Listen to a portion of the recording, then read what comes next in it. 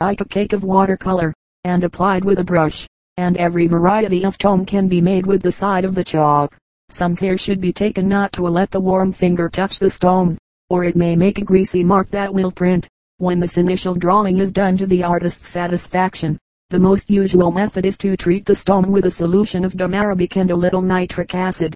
After this is dry, the gum is washed off as far as may be with water. Some of the gum is left in the porous stone, but it is rejected where the greasy lines and tones of the drawing come. Prints may now be obtained by rolling up the stone with an ink roller. The ink is composed of a varnish of boiled linseed oil and any of the lithographic colors to be commercially obtained. The ink does not take on the damp gum stone, but only where the lithographic chalk has made a greasy mark, so that a perfect facsimile of the drawing on stone is obtained.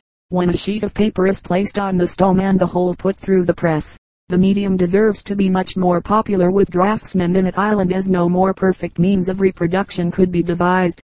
The lithographic stone is rather a cumbersome thing to handle, but the initial drawing can be done on paper and afterwards transferred to the stone.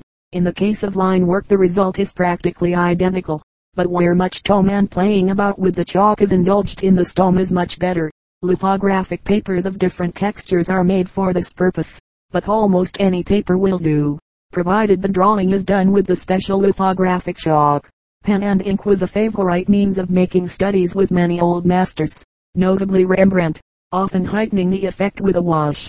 He conveyed marvelous suggestions with the simplest scribbles, but it is a difficult medium for the young student to hope to do much with in his studies, although for training the eye and hand to quick definite statement of impressions, there is much to be said for it. No hugging of half tones is possible. Things must be reduced to a statement of clear darks, which would be a full corrective to the tendency so many students had of seeing chiefly the half tones in their work. Illustration, Plate LVI. Study in pen and ink and wash for Trian, the Boar Hunt, Rubens Louvre Photo Giraudin. The kind of pen used will depend on the kind of drawing you wish to make.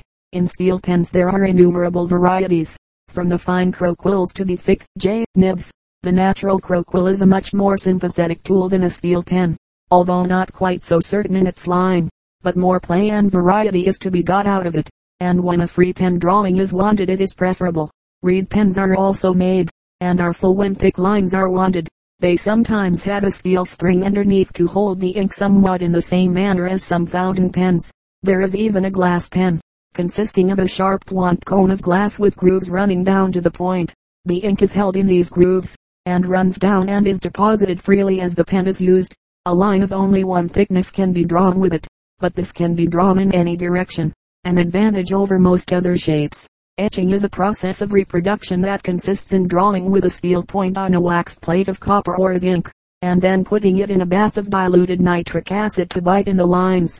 The longer the plate remains in the bath the deeper and darker the lines become, so that variety in thickness is got by stopping out with a varnish the light lines when they are sufficiently strong, and letting the darker ones have a longer exposure to the acid. Many wonderful and beautiful things have been done with this simple means. The printing consists in inking the plate all over and wiping off until only the lines retain any ink.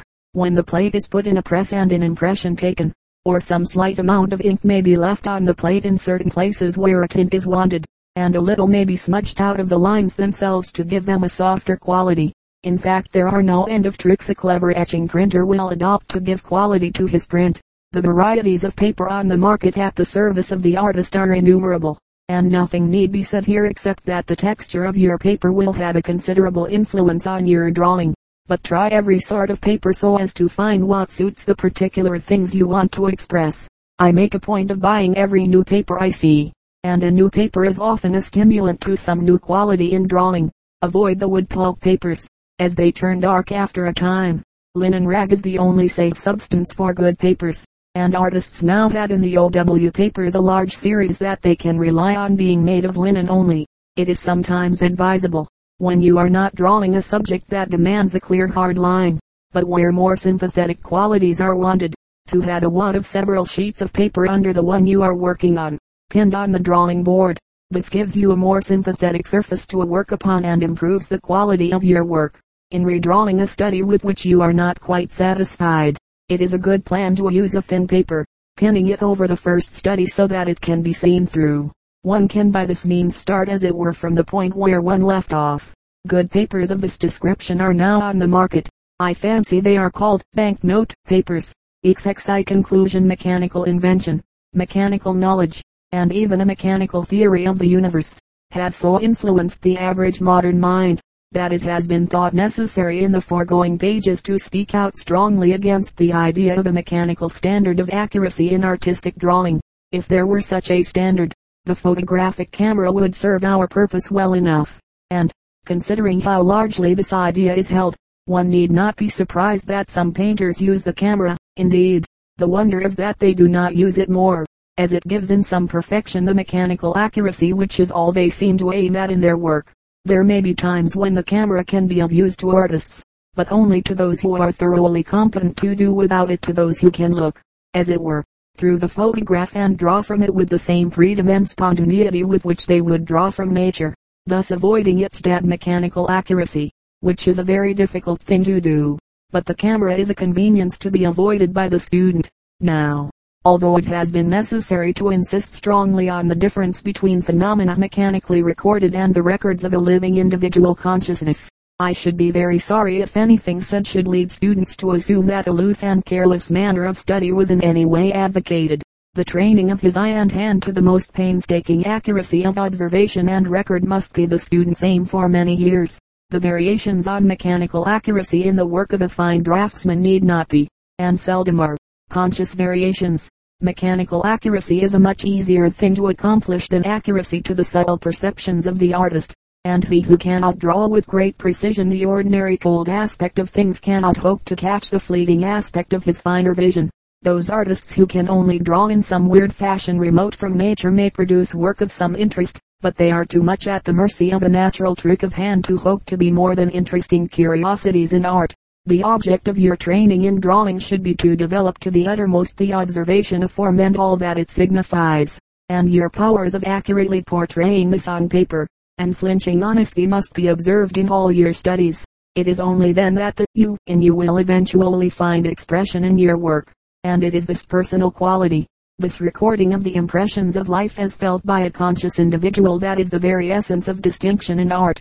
The seeking after originality, so much advocated, would be better put, seeking for sincerity. Seeking for originality usually resolves itself into a running after any peculiarity in manner that the changing fashions of a restless age may throw up.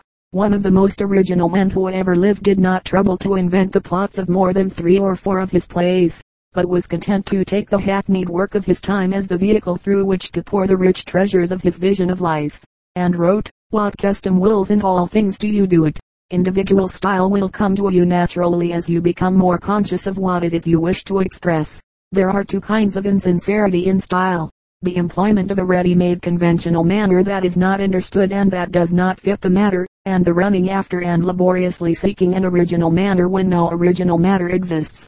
Good style depends on a clear idea of what it is you wish to do. It is the shortest means to the end aimed at, the most apt manner of conveying that personal something that is in all good work. The style is the man. As Flaubert says, the splendor and value of your style will depend on the splendor and value of the mental vision inspired in you, that you seek to convey, on the quality of the man, in other words. And this is not a matter where direct teaching can help you, but rests between your own consciousness and those higher powers that move it.